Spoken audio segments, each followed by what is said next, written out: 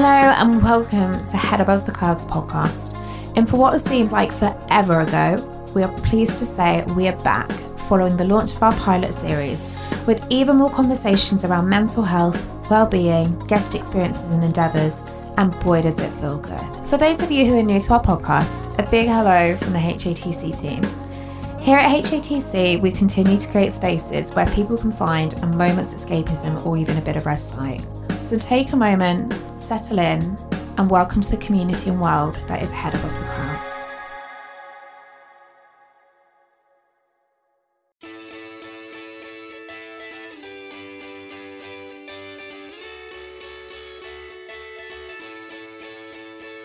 Hello and welcome to Head Above the Clouds podcast with me, Alice G. And me, Jay Poltney. We're here to have open and honest conversations about mental illness and hopefully give some advice about how to keep your head above the clouds. Hello and welcome to another episode with Head Above the Clouds. This week I'm flying solo without Jade due to COVID restrictions. Although they're being lifted, we are still pretty conscious at the moment of minimising travel. With that being said, it's actually great to be back in the studio recording the rest of Series 1, and boy have we got some incredible guests coming your way. This week we are joined by Michelle Ellman, a life coach, writer and activist. Michelle is probably most known for her Instagram campaign, Scarred Not Scared, alongside her latest book, The Joy of Being Selfish. Michelle delves into ways to help readers reclaim their life through boundaries, and ultimately it's the pick-up energy we all need when it comes to self-love and self-care. Michelle has had one hell of a busy year already, launching her new book, The Joy of Being Selfish, and hosting her very own podcast series, In All Honesty. So it's great to steal her away just for an episode with us, and we are so excited to have you here, Michelle. Hello, Michelle. So lovely to have you with us, talking all about mental health and what you've been up to, even in lockdown. So lovely to be here. I was just saying that this is my first in-person recording, which is quite exciting. It's so exciting. I feel like we've been stuck inside forever. How many months has it been, this one? 3 months? I don't know. I still remember the first one being 5 months. So then I've been living alone. So I've been alone. Oh my God, how have you found it? Because I've been around people the whole time. Luckily, I was with my parents in the first lockdown, shielding, and then the second one, I was back in London with my flatmate. I must say, I think the hardest thing about being alone is that anyone who's not been alone finds it really hard to conceive of it. So like at first I was getting a lot of like checking in and like, are you okay? And then people kind of went, oh, well, you're used to being alone. And I'm like, do you understand what it's like to not see a human for like 3 weeks? Because like at certain points I was going for a walk once a week with a friend, but at certain points there was one point where I didn't see a human for like 3 weeks. And it's does a very strange thing to your mind. And I got to the point where I was just using FaceTime a lot, but the impact on your mental health definitely after the first lockdown. I was kind of good for the first 3 months, but it was the last 2 months of the first lockdown. I felt like I spent the rest of last year recovering that, kind of got to a good place in November, and then they announced that second lockdown, and I won't lie, I just burst out crying and was like, I can't do it again, and not even for a month. And so I locked down with people in the second lockdown, and then this lockdown, the third one, God, it's been quite a year. I had my book to publish. So I was like, ideally, I don't want to lock down alone, but my book's coming out. I need to be in good internet. The only option I had to lock down with people was in the middle of the country where the internet wasn't great. So I was just like, you know what? I'll be busy with work. It'll be fine. It's not been the easiest, especially around book publication. You want to be able to celebrate with people, and also the like emotions and the stress around it you want people to talk to. It definitely felt like the stress of book publication was so much more intense just because I had nothing to like distract me. Because if I went for a walk with a friend or usually you would go out for dinner, like you don't think about work for that evening, whereas it was all work all day, every day, and it felt like there was no stop to it. But as soon as book press slowed down, I was kind of like, okay, mental health time.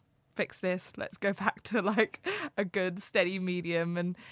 But it's been a journey, but I think it has for everyone. I think everyone, as you say, has like had their own kind of go with it and their own kind of journey with it, 100%. And people are trying to find their footing. I don't think there's anyone who's, you know, kind of taken off and found this super easy. No, and I also think we're all doing it at different paces. Even right now, as the world's opening up, some people are finding it easier, jumping straight into it. Some people are still living life like they were last week and being more cautious.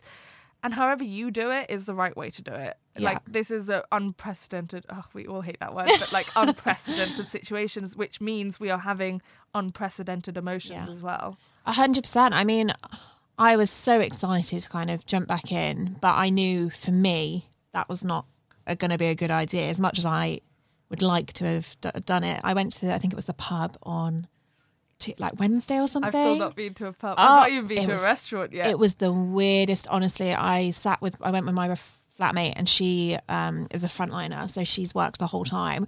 So she was there kind of like just kind of getting into it and all feeling normal. I was just sat there like, what is going on? This is so strange. Like, the whole thing just felt abnormal. It's like I'd never done it before. Yeah. So I think, I mean, I'm sure you'll feel this when you go out at some point. Well, so I made no plans for this week to... Actually, no, that's not true. I did make a plan for Monday for a date, but he ended up getting COVID. So no. that date got cancelled. But apart from that, I made no plans to change this week in any way. But it seems like the world opening up has still impacted my day-to-day, like even just with like meetings like this where like they're in person rather than we would have recorded this over Zoom. Like, things have changed this week, even though I've made nothing conscious. I've made no conscious changes in my own life. It's just naturally happened. And I've actually just said on my Instagram, like, if anyone's struggling with this weekend week, then I am too. Like, you're not the only one. I just find that this week especially has just been like chaotic is the word I'm using, where like it feels like I'm juggling a million different things because you're trying to keep up all the good routines you had in the pandemic, then you're adding in, for me it's been work, and then also adding in all the stuff I was doing while work was quiet, so like podcast recording, and I'm trying to do all those things at the same time. And frankly, it's a Friday today and I'm really looking forward to the weekend. Do you know what? I don't blame you. And I think it's a lot of pressure because everyone, I mean, I found in lockdown a lot of pressure to keep up with everything. Yeah. You know, you got Zoom calls here and there for work. You're struggling with the boundaries of finishing your day because you're at home. I mean, I do that anyway, but it's still a struggle. Yeah. And then you've got the pressures of, you know, Zoom quizzes and this Zoom and do you want to chat on the phone? And I felt like it was relentless at times. Well, I think this is why this week I've been so stressed, is because like I've been alone, right? So I've relied on like a lot of 1 hour, 2 hour FaceTime conversations. And all those people are still calling me. So like this morning, one of them was calling me and was like, called me 4 times trying to get me. But normally in the pandemic, absolutely fine. Yeah. Was doing this all the time. We were doing it to each other. And then I was like, oh, I'm on the way to this. I'm on the way to that. Can I call you back? And I'm like... oh, I can't, I don't have the time. Or it's even something like, I've been talking to my dad in the pandemic every day. I didn't remember that before the pandemic, I didn't speak to him every day. And now I'm like, this week especially, I'm like, oh, that's why I didn't speak to him every day. I don't have time to speak to him every day. And like, it's funny because we're also in a point where we're almost reevaluating what do we actually want, because I love the fact I spoke to my dad every day in the pandemic. I almost want to keep that. Is it realistic? I don't know. Like, maybe it needs to go to like 5 times a week, but we're all figuring this out. And I don't want everything to disappear from the pandemic. Like, I do think there were some good lessons that I want to embed and change into my life, but actually practically doing that this week has been like spinning plates. Yeah, and I think it's almost like finding, you know, that happy medium, but it's tough because part of me is terrified that we're going to go back to how we were before, because for me I wasn't in a healthy space. You know, I was working too much, wasn't well, so you were factoring all of that, the treatments, everything. And I think we've made some significant changes in some very good ways, you know, whether it's talking about mental health a bit more, which is already talked about but not enough, or people learning their boundaries, which you're the queen of. I mean, you've written a book on it. I know, I like making that joke now. I'm like, oh, well, I literally wrote the book on boundaries. But you know what? That's honestly, it's good for me because I've to hear that from you, because I've struggled with boundaries and not my strong suit. When it comes to people, I just say yes, yes, yes, yes, yes, which is another thing you're the queen of now. I know you're saying no. And to work, it's constant. Yeah. And you don't want to say no, and you don't want to put things in even if you know it's not healthy. Well, so in the pandemic, we lost the physical boundary that would be between the office and home. Yes. And so when you lose that physical boundary, to have the headspace of being like, okay, switch off work, relax time now. A lot of people didn't have that anyway, even between office and home. So now that we're just at home, or if we stay this way, because even I was talking to a friend yesterday, she was like, we don't think we're going back to the office until 2022. And so being able to be like, okay, no, 6 o'clock, laptop off, 6 o'clock, or even just something like no laptops in the bedroom ever. Knowing those boundaries are important. And I just think every time I talk about work specifically, and especially workplace boundaries, they're like, well, you just don't know my boss. And I'm like, you really think your boss is the one exception to the rest of the world? Like, come on, all bosses are going to push that boundary. All bosses are going to take advantage. Yes, we can have a conversation about whether they should or not, but realistically, that conversation about whether they should is not going to change whether they do.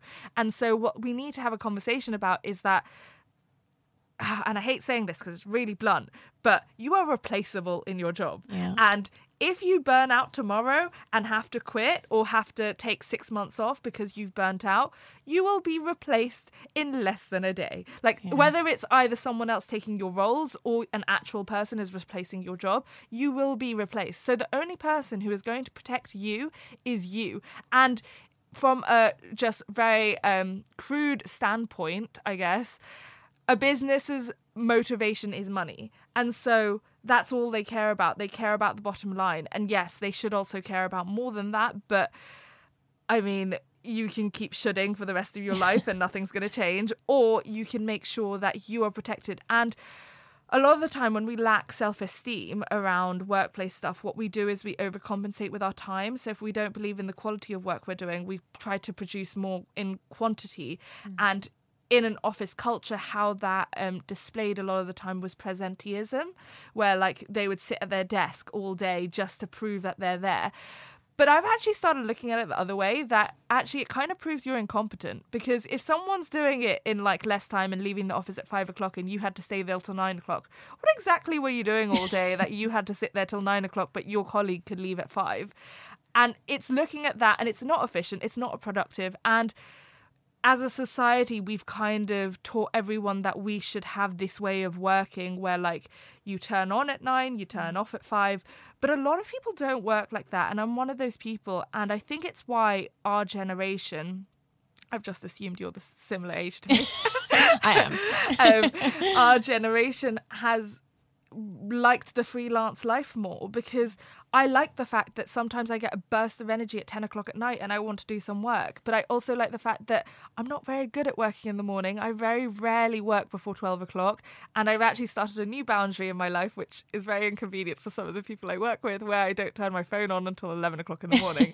But I love it, because that means from 9 o'clock to 11 o'clock, if I do choose to work, I'm prioritizing what I need to do that day. And so it means I have 2 hours uninterrupted before anyone asks me for anything. Because the moment you turn your phone on, it's like, hey, can I get this? Hey, have you seen this email? And I'm like, okay, but what about what I needed to do today? And so it's about putting those boundaries in place. And ultimately, all boundaries are about protecting yourself and making sure you are safe and healthy.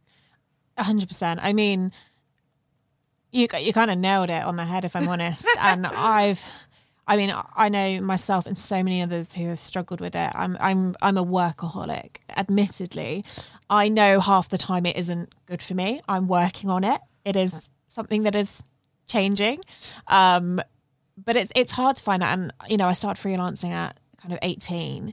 And as you say, freelance life, I had a lot of friends who thought I was kind of having a jolly all day long. An hour on work and then that's it. Bish bash bosh. That is the biggest bugbear I have, where like, oh, well, you just sit at home all day so you can come out for lunch. You know, when they have that 1 week off and they're like, oh, Michelle's free for lunch. And I'm like, you do realise I have a job. And they're like, no, but you're just at home. And I'm like, at work. And this is what I hope changes in the pandemic, that now when they go, oh, but you're just at home, I'm like, you were at home for a year. How did that feel? Did that feel like work, or were you just at home? Oh yeah, boy, is the tide changing. I agree. And it's so interesting. I had a lot of friends come to me at the beginning of the pandemic, and they were like, all of a sudden, you know, they went from being like, oh, not all my friends, but some of them were like, you know, you work here and there, you go out for lunch, or you'll go to do some post for an hour and a half because that's all you do, kind of thing. And then they all kind of trickled in over the pandemic and said, how are you doing this? How do you manage this? Yeah. How the hell are you doing this? And I gave them certain tips, like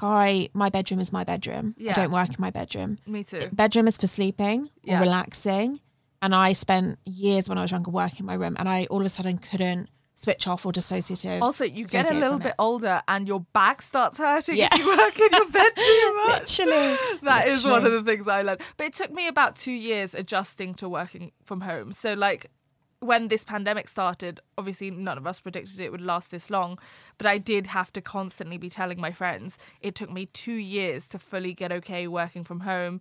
Like, we are only 3 months in at this point. Like, give yourself some time, give yourself some patience. You're going to need it. Like, it's the long road we're playing here. Yeah. So obviously you released in, is it February? Yeah. The Joy of Being Selfish. And I mean, I know the title, it kind of sums up in a way what you're writing about, but how did you find the process of writing it? Obviously, you've clearly been practicing this for a long time. You're a life coach. You help other people fit into routines and better self-care routines. I don't mean routine as in like getting up at 7, going to the gym. I mean routine. I have no routine in terms of that. Everyone's like, what's your morning routine? Don't know. It changes every day. Exactly. I mean routine about looking after yourself. Yeah. It must have been, even though you kind of do this day in, day out, it must have been quite cathartic to get it down in a way into something that you can also not only use for other people but support yourself with, like a self kind of repeating it to yourself in a way. It was a realization that I went, wow, I've grown a lot. Like, to go, I would say I've probably been on this boundary journey for about 5 years personally. I've known all the stuff. Whether I implement it in my life is obviously a different conversation. Even as a professional, we struggle with the same thing, where you can know something logically and rationally, but emotionally it takes a while, or like sometimes you're just a little bit too scared to set the boundary.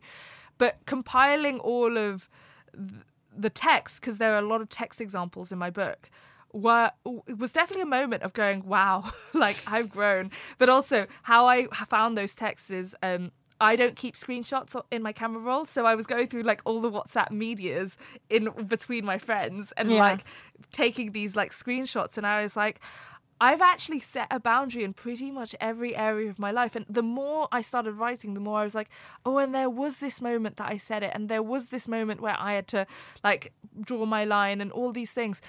So when I started looking at all these texts, I think I also just realized that the greatest doubt I've ever had around boundaries is a lot of boundaries has meant I've lost a lot of friends in particular.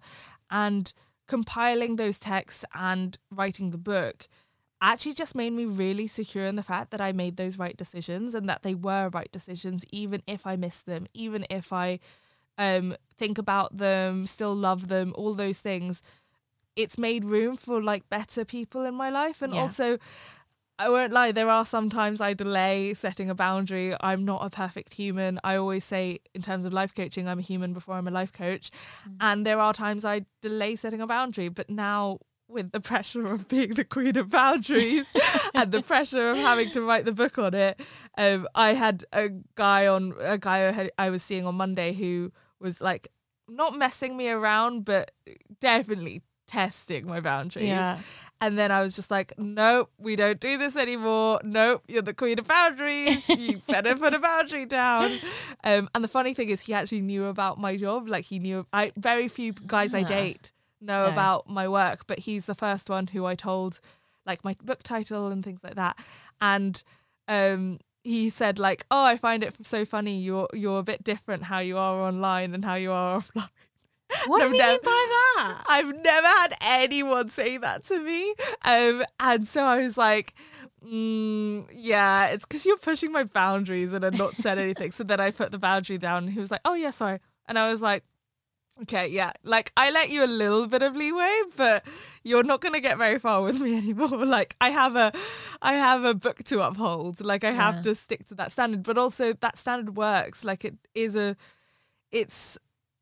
everything I talk about in that book was such a hard learning curve that there is nothing and there is no one in my life who is worth it enough to slide back in terms of that. Yeah. And I do think once you start sliding a little bit, start budging a little bit, and I think the reason why I budged with him more than I probably should have or have in a while is because I've not been on a date like in the pandemic. So it's been a tough time. Yeah, it's been a tough time, and it's been a year, and like pre-pandemic I was going on 3 dates a week, so you get good at setting boundaries.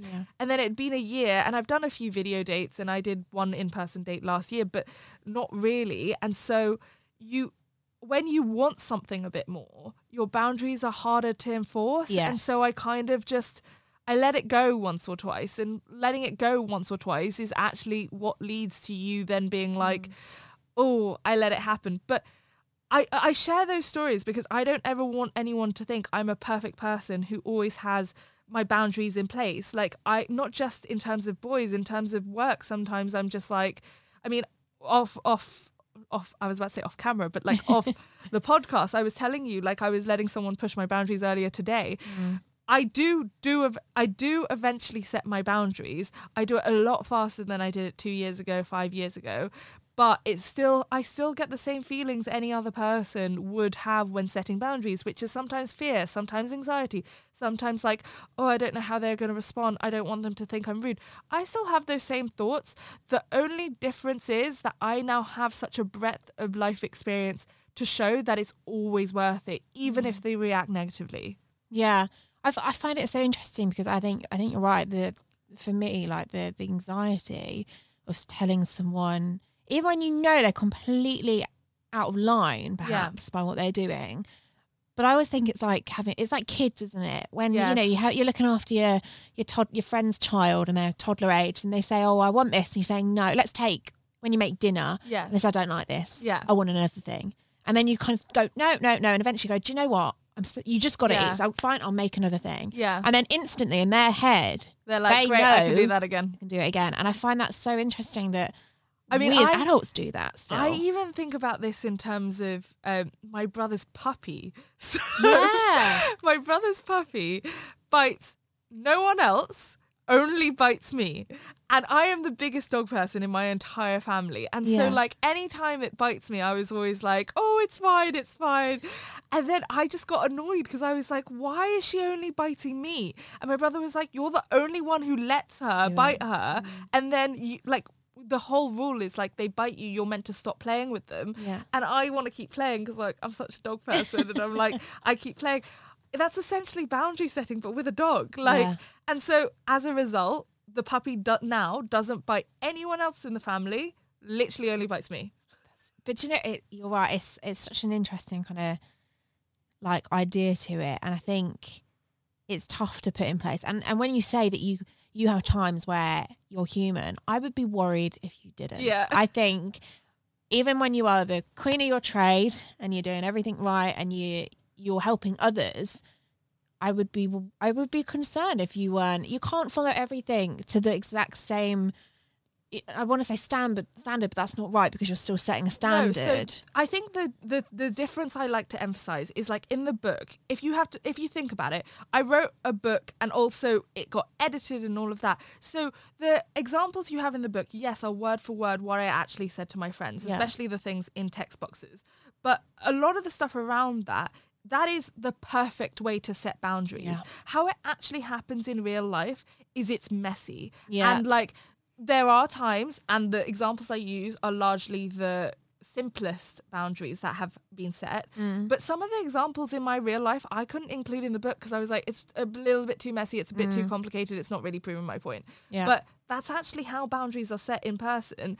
Is it's messy and it's complicated, and I do write that in the book, that like if you're expecting to have this perfect conversation, the one that I outline in the book, remember that the one I outline in the book is after 4 or 5 years of experience.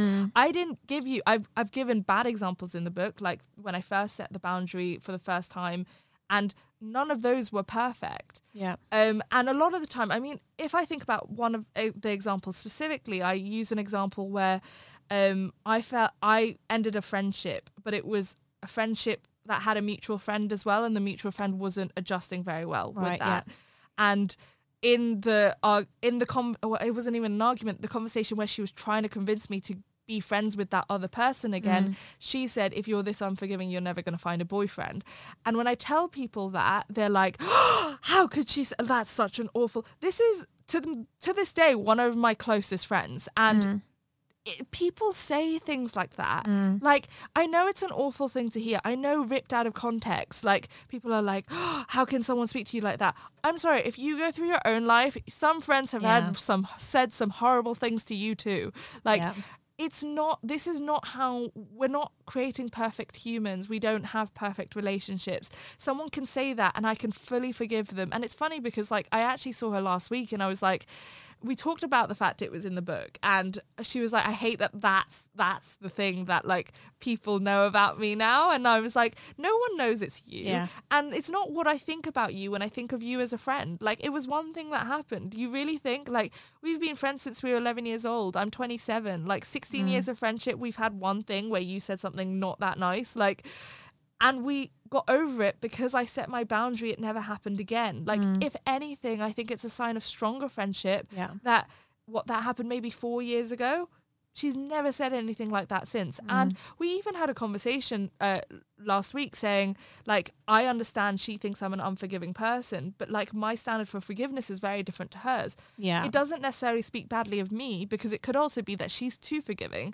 but we're allowed to have different standards of forgiveness, and you're allowed to be a more forgiving person, and I'm allowed to be a less forgiving person, but it doesn't mean one of us is wrong or right. And so I think we have to remove this idea of perfection around boundary setting, but also the reason why I share it is what you said about being a professional. So there's this illusion in the personal development industry, whether you're a psychologist, therapist, or life coach, that you have your life all sorted. Yeah. And I don't think it's helpful to the client. No. And anytime I've worked with anyone, I'm not coming from a position of I have a perfect life, because if you think about it, and I sometimes think, especially within traditional psychology, this is a model that is very much pushed. If it comes from the perception that one person is perfect and knows everything, the pressure to not say something like, I don't know, I'll look that up and get back to you, is really hard on that person, on the professional.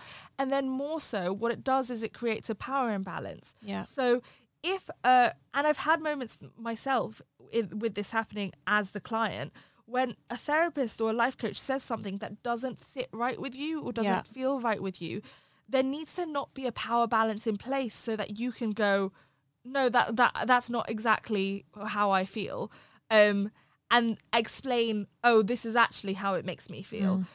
But if there's a power in place where almost the therapist or the psychologist or the life coach is the expert, then you actually sit down, shut up, and don't say anything, and you're the one who's correct. So I always work from a point of view, and this is actually not just around personal development. I think this about doctors and personal trainers as well. You are the expert in your own body. There is that expert, that professional can actually do nothing without words coming out of your mouth and you translating the experience you're already going through. So you are the expert because they cannot be in the room, and another person can replace them. They can't replace you. Yeah. So that's the part which I think you need to empower a client by making them realize that they're not sitting in front of a perfect person. And I think that's also where, when you think you're sitting in front of a perfect person, a person will feel perceptions of judgment. They aren't being judged. Anyone good at their job would not be judging them. But if you think you're sitting in front of someone who has never got it wrong, then it's very easy to feel like you're the fuck up and you're the mess. Yeah. I mean, it's so interesting in how you put it like that. I mean, I know it's taken, years of work to kind of put that analogy into place and have it like that. And I think you know yourself best. I agree. And that's, my mum has always said, when it comes to my health, sometimes you get doctors who've said to me, no, that cannot possibly happen. When it does happen, and then they find out at the end, oh yeah, okay, your body does work that way, and my mum says, you know you best. And I think, although I've never necessarily come across, been personally, I had like a life coach or anything like that. When it comes to, I've got bipolar, so I have, therapies coming out of every area, put it that way. And therapists, apologies. And one of my best, not even just my favorite, but one of the best psychologists and therapists I ever had, she was really neutral. She was quiet and she listened. Like, obviously, that people think that's your job. They are supposed to do that. But you say with that idea of power play, I'd never thought much into that. And I never felt with her that she was the one with the degree or this and this. It was, I sit in the room and it was this balance. Yeah. And I think that's so hard to find.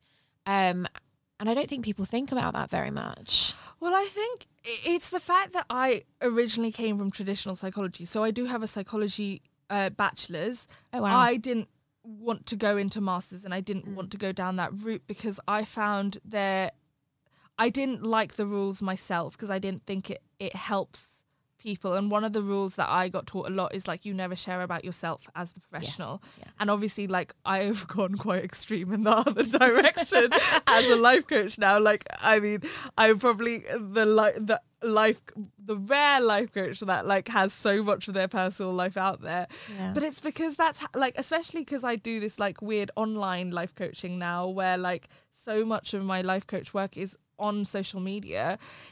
I think you can teach people by the examples in your own life. It's why I wrote the book the way I wrote the book, because with the actual text examples I have, because I remember sitting in my life coach's office and being like, it was around a specific guy and I couldn't physically set the boundary. And I kept saying, I literally don't know what words need to come out of my mouth. Yeah. It was like learning a new language. And I was like, I need to have example sentences in my head.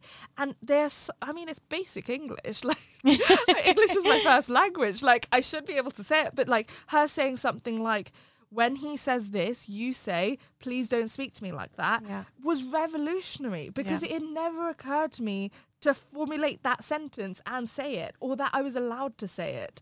And so it was moments like that of, okay, but how do you like literally set a boundary? What are the words that need to come out of my mouth? Which is why the book is full of text examples from my own life, because I didn't want to use a like template or a perfect example. I wanted to show that like every time I set a boundary, it's slightly different language, but there are key components.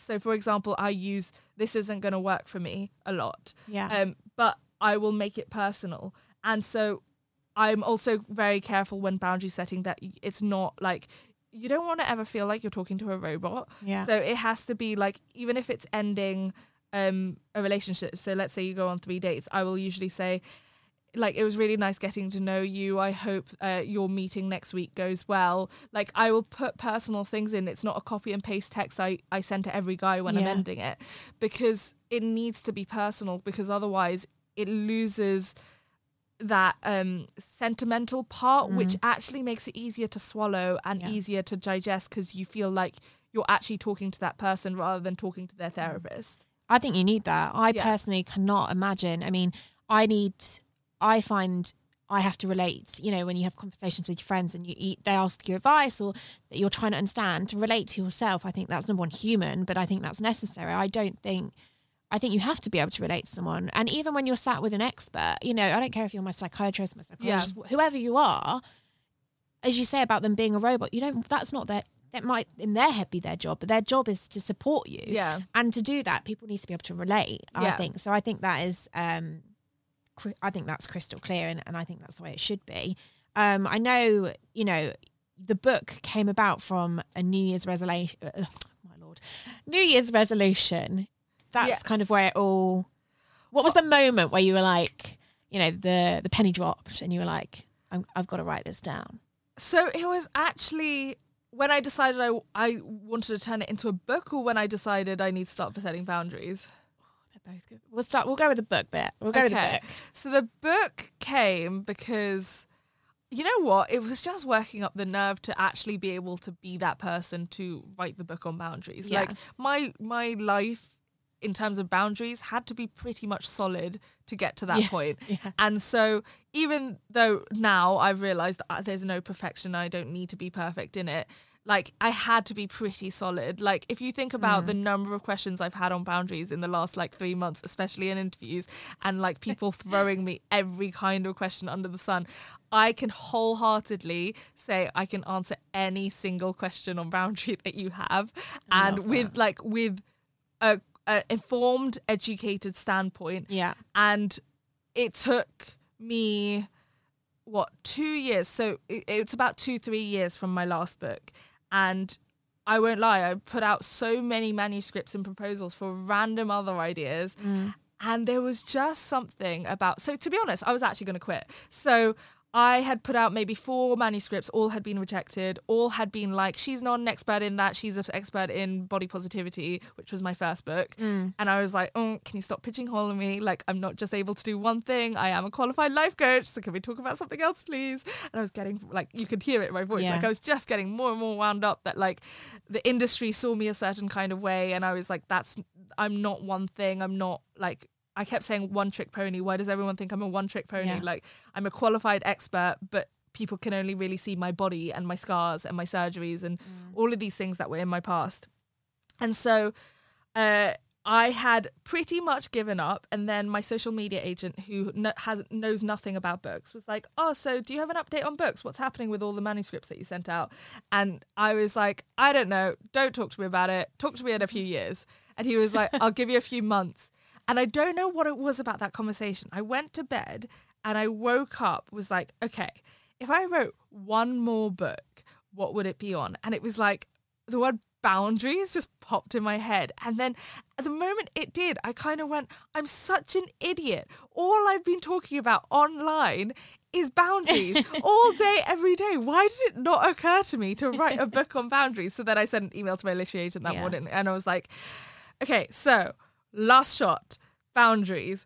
Should we write a book on it? And she was like, oh my God, everyone calls you the queen of boundaries. This all makes it. And I'm not even joking. The moment I started writing the proposal, it just, everything clicked. The energy in it, the like, when the proposal was finished, I was like, this is something, this is going somewhere.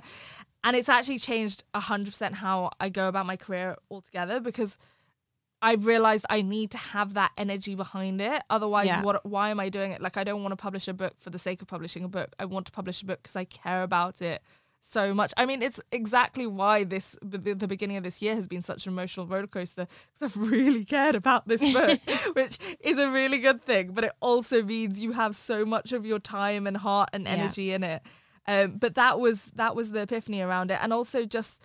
And then, of course, as the moment I got the book deal, all I was getting online was, can you write a book about boundaries? And I was like, could you guys have said this 2 years ago? Because, like... when I needed it. Yeah, it didn't occur to me. And then, obviously, I had to sit on a secret for, like, 10 months. I think I announced it in, 8 months. So I announced it in October. But I got the book deal on Valentine's Day, which is actually my favourite day of the year. So it was all very fortuitous and, like, perfect timing. Oh, I love that. I think, but they, most of the best ideas come from moments like that. I don't think they're necessarily planned. They're more like an epiphany. And also then I think a lot of the time it's like an epiphany, and then you're like, why didn't I think of that sooner? And you're like, oh, well, that was obvious. Why didn't I think about that? 100%. But in terms of setting boundaries, it happened actually even before I got my own life coach. So my life coach has been a pivotal part of this journey. She's the one who taught me boundaries. I've been working with her for about 6 years, but it was probably about 2 years before that it occurred to me there was a problem in my life. So it took about 2 years before I actually did something about it. What was that moment where you kind of thought, uh-oh? It was 2 moments that happened very close together. One, I was at a birthday dinner for a friend, and my boyfriend had texted me or called me, and I hadn't picked up the phone. And so when I saw my phone, and he had gone for like WhatsApp, Facebook message, and like multiple different mediums, and I was like, and texted me, and I was like, so obviously when I looked at my phone, I was worried, and I was like, hey, are you okay? Sorry, I'm just at dinner. And he was like, oh, that's strange. You're usually at my beck and call. He literally didn't want anything important. It was just the fact that he was so unused to me not replying immediately. And he put it like that? And it was the word beck and call. And I'm not even joking. Have you ever had like someone say something to you and it like reverberates in you and you've never been able to forget it? Yeah. It was that. And then about a week later, I got into a fight with all my housemates. We were in the final year of uni and like in the final months. And tensions had been building, and then we were all revising, doing our dissertations, and then there was one big blow up argument. And in that argument, one of the housemates had said, "Do you know how much we have to tolerate living with you?"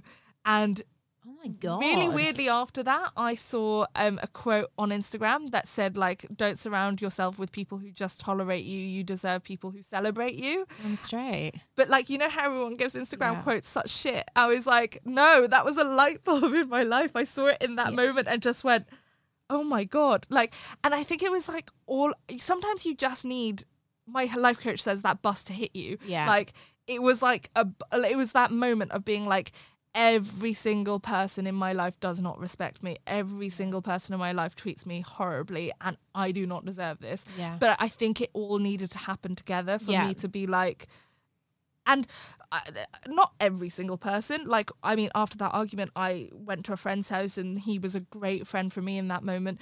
But, like, it was kind of that thing of, like, too many and too much, and it's been happening too long. Like, now's time to do something about it. Chefs in the kitchen. Yeah, exactly.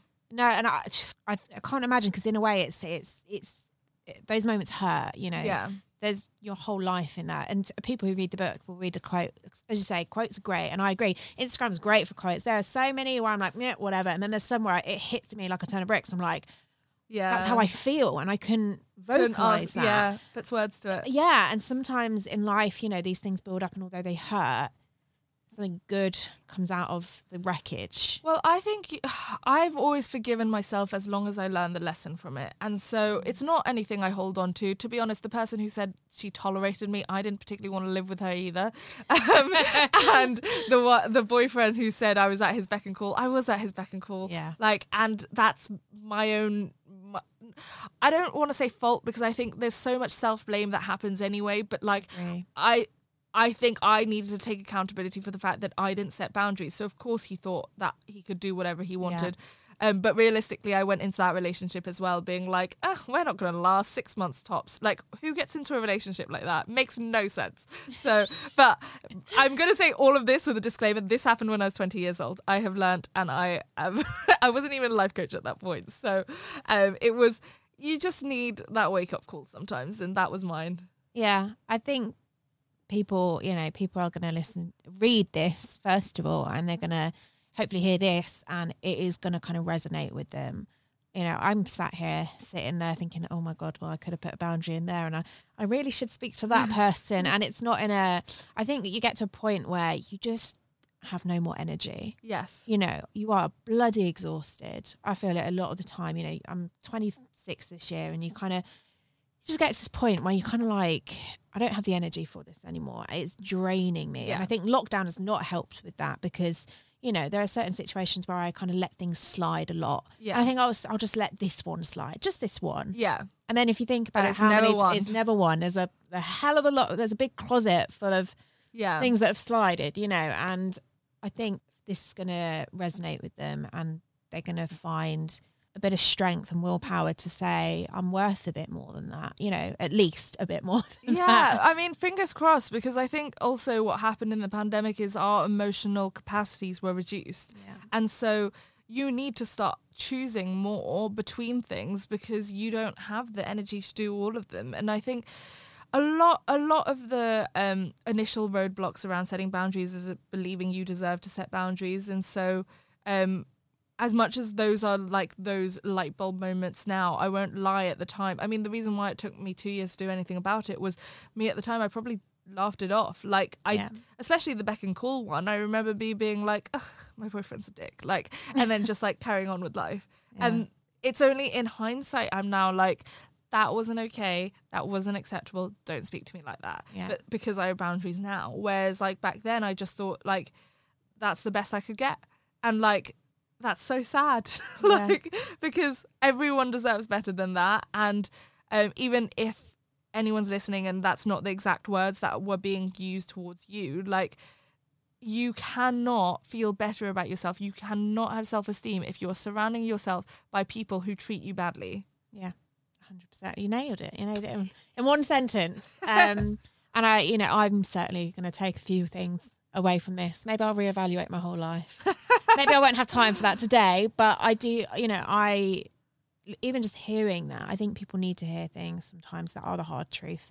And I don't think it's easy. I can't even imagine how difficult it must have been to say to people, which is not because you're being unfair. You're not being unfair at all, but kind of laying it on the line like, this isn't going to work. So if people are used to you taking advantage of you, it comes as a massive shock when they can't do that anymore. Yeah. I think I have one example in the book where I talk about a friend who cancelled on me 5 times, but because we'd been friends for like 6 years and she was very used to like me not being serious about like, because it was closer to ultimatums that I used to set or like threats. And then when I actually set the boundary, and a lot of people ask me the difference between an ultimatum and a threat is, well, threat, you have no intention of following through. Ultimatum, it's about their behavior, and boundaries are about your standards. Yeah. So when I set the boundary and I said, if you cancel me on another time, we're not going for lunch again. And she cancelled on me and then went, but like cancelled, not properly cancelling, didn't even apologise, and went like, oh, I got Monday confused with Tuesday, so Tuesday's good, right? And I was like, no. Do you remember when, but also I was like, do you remember when I said if you cancel we're not doing lunch again? I meant that. And then like it turned into a horrible conversation. You can read about it in the book. But she didn't think I was serious. That's what it came down to. Yeah. Was she didn't think I was serious. She had a year's worth of experience of me not being serious. And when I drew the line, a lot of people are like, well, then you should give her a second chance because, and I was like, no, this was already the 5th chance. Yeah. Like, and then also, if you think about it, anyone who would do that anyway, or in the first place, doesn't respect you. Yeah. So like a lot of people go, oh, but I now know you're serious, so give me another chance. And I'm like, why did you not take me seriously the first place? Yes, I should have enforced it the first place, but you should have also taken me seriously the first time. Yeah. But it shouldn't have had to take me being serious to then, that's not the first chance. That is the 5th chance. Yeah. Well, I think hopefully people will, I mean, I'm sat here because so much of I'm sat here a bit dumbfounded because so much of this I'm sat thinking, yeah, maybe I should think more about this. It's okay. We all have boundaries we need to set, me included. 100%. I'm setting one right after this as well.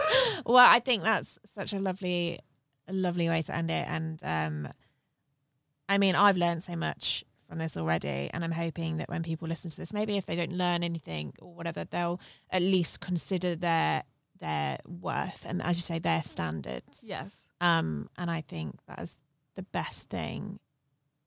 A lot of good can come from that.